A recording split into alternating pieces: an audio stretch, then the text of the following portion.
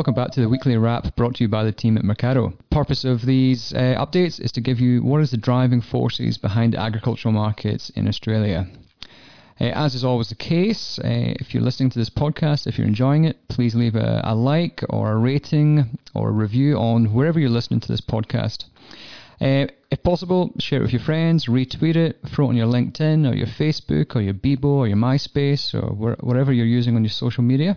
This week we're going to be covering off on wool, livestock and grains, but first of all we're going to mix things up a bit, and we're going to start off with handing you off to Robert, who will cover off on the wool market. Thanks, Andrew. I almost feel like I shouldn't be talking about the wool market the way it opened, and remembering that we're coming back after a 3-week winter recess. It was, well, as they say in markets, it was red ink everywhere. And one of the responses from growers, of course, is to pass wool in, not sell it. Across the three selling centres, Melbourne, Sydney and Fremantle, there was 26% of the wool offered was passed in. But that didn't really tell the full story, because it wasn't quite that high in Melbourne and Sydney, but in Western Australia, 55% or more than half of the wool that was offered was passed in. And in fact, in the fleece section, it was 66% of fleece wool didn't get sold. So buyers went away empty-handed. And just to put some bale numbers on that, I mean, it's quite a small clearance of wool, because in Western Australia, of the 3,780 bales that were offered on the first day, just under 1,700 were sold. So not great. The story behind it, I think, is that this is another reminder that markets are driven by demand. They're not driven by supply. We do see at times where shorts of supply can really squeeze markets up, but in the end, it's demand. And sometimes if you're coming on the back of a squeeze in price because of supply not meeting demand, the reaction is what we're seeing now. And the old adage where the best cure for high prices are high prices certainly plays out right now. The Eastern Market Indicator, just to put a level on it, it's back to where it was in December of 2017. So not very good, not a great result, not much to talk about. The one, I guess, if we're going to try and find one positive, and that was the carding seemed to do pretty well this week, but all the fleece wools, whether they were fine merino, medium merino or crossbreds, all got belted, Andrew. And hopefully next week we see a reaction to this, with buyers suddenly deciding that they've found some demand. But this week, nothing good to talk about. And remembering that, as I said, it's after the winter break, which is when exporters usually travel to their customers in the Northern Hemisphere. So a lot would have went to China, some would have went to Europe, and they've come back and dealt this up. So I'm out of here now. Thanks. Well, it seems like the wool industry these days is constantly breaking records. This one, the pass-in rate. I'm going to pass you off to Matt now, and he's going to cover off on livestock. Thanks for that, Andrew. And we'll jump straight into the beef market. This week we looked at our F1 Wagyu analysis that we return to occasionally, with the data supplied from Auctions Plus very kindly.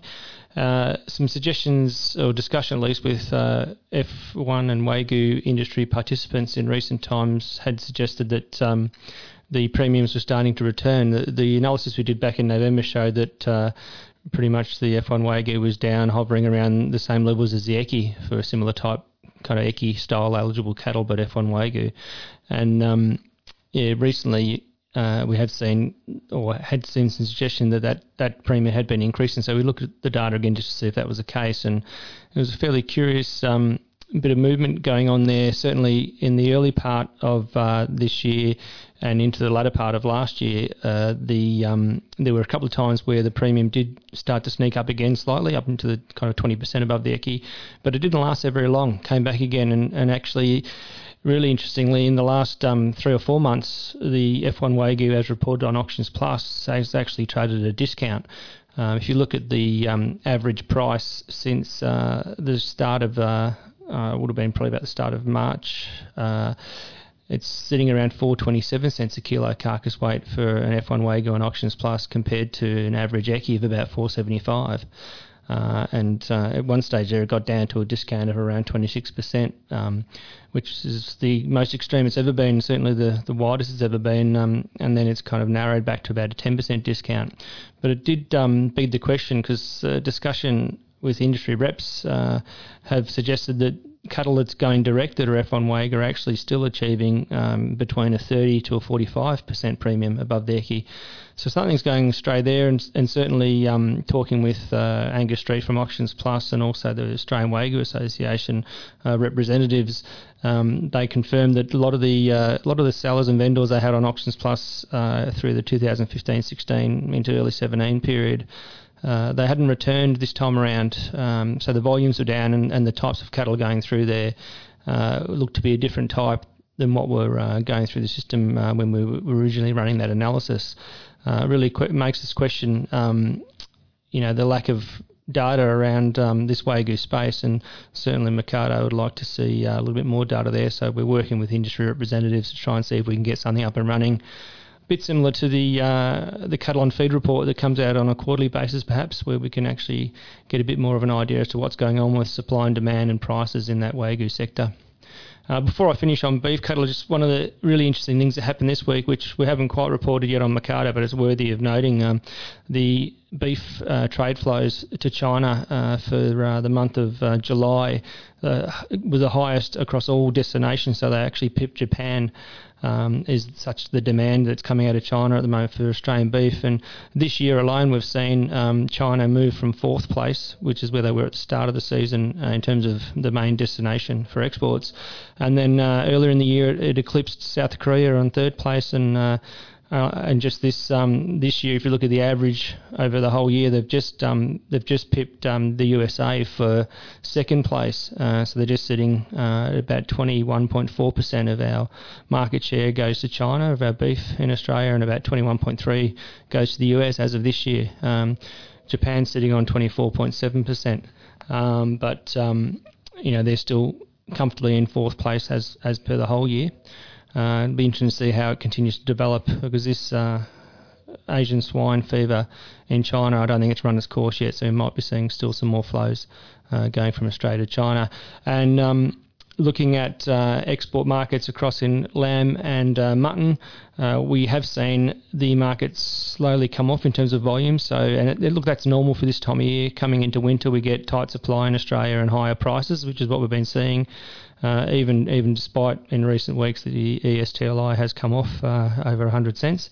But the impact of those higher prices and lower supply through winter is that we do get lower exports, and indeed the lamb exports are the lowest we've seen it this year, and the mutton exports also the lowest we've seen it this year in July. Generally speaking, that's the lows we tend to see, and so from here on in, as we start to see the lambs coming forward in the spring flush, we'll start, and obviously some more mutton available as well, we'll start to see those volumes pick up as we head towards the end of the year. Certainly the reports from MLA recently have been saying that we are starting to see some spring lambs coming out of New South Wales just in the last few weeks. So the beginnings of that spring flush occurring, and we're certainly seeing that in the price shown at the markets, with the both the ESTLI and the National Lamb Indicator coming off, and the National Mutton Indicator also softer. That's pretty much for this week. Thanks for that, Matt. It's very interesting to see that, well, China is definitely a monster when it comes to exports these days. And it'll be interesting to see, the current pace it's going, that, potentially in the next couple of years we'll see China being a bigger customer for Australian beef than domestic demand, if that kind of pace continues. In an unusual turn of events, we're going to do grain now. Usually we do it at the start, but we're going to do it at the end today. We're going to start locally. In Victoria, we have woke up yesterday morning to some pretty good rainfalls. A lot of people are saying they've had between 20 and 25 mils. I think I had about 24 in my place, so that's pretty good. That's really set them up pretty well for the next month, and let's not, put a jinx on it, but it looks like it's set itself up for having, a pretty good crop. Internationally, the wheat market has been, a bit of range trading, just up and down around about the similar sort of levels to last week. There is a bit of bearish tone at the moment, with basically looks like production in the EU, for instance, is looking a lot better than expected, and the quality is looking pretty good. Big direction over the next week will be the USDA report, which is the World Agricultural Supply and Demand Estimates, which is due out next week, and a lot of people will be looking to that to see if there's any surprises. The big one is still that corn issue in the US. One of the articles we looked at this week on Mercado was the Kansas versus Chicago. Typically, Chicago wheat would be trading at a discount to Kansas. But over the last, probably the last 6 months or so, maybe a little bit longer than that, it has been moving the opposite way, with Chicago, which is a low protein wheat, trading at a premium to Kansas, and it's probably the highest premium we've had in a long time. And the question remains: will Chicago fall to meet Kansas, or will Kansas rise to meet Chicago? You can read all about that on mercado.com.au, so I won't spend too much longer on that. Really, that's about it from the grain side of things. It'll be a case of waiting and watching for next week's WASDE, but generally things are probably looking, on the wheat picture, pretty good, and it will just be a case of how far will the downgrade be for Russia. So, as is always the case, thank you, dear listeners, for listening. We hope you've enjoyed this podcast. Hope you learned something. We'll be back to you next week. We've got a couple of very interesting long podcasts. The conversations coming up. We have ones on the wool industry, and we have got ones on supermarkets. Are they the friend or foe of agriculture? So you guys all have a good weekend, and we will speak to you soon. Bye-bye.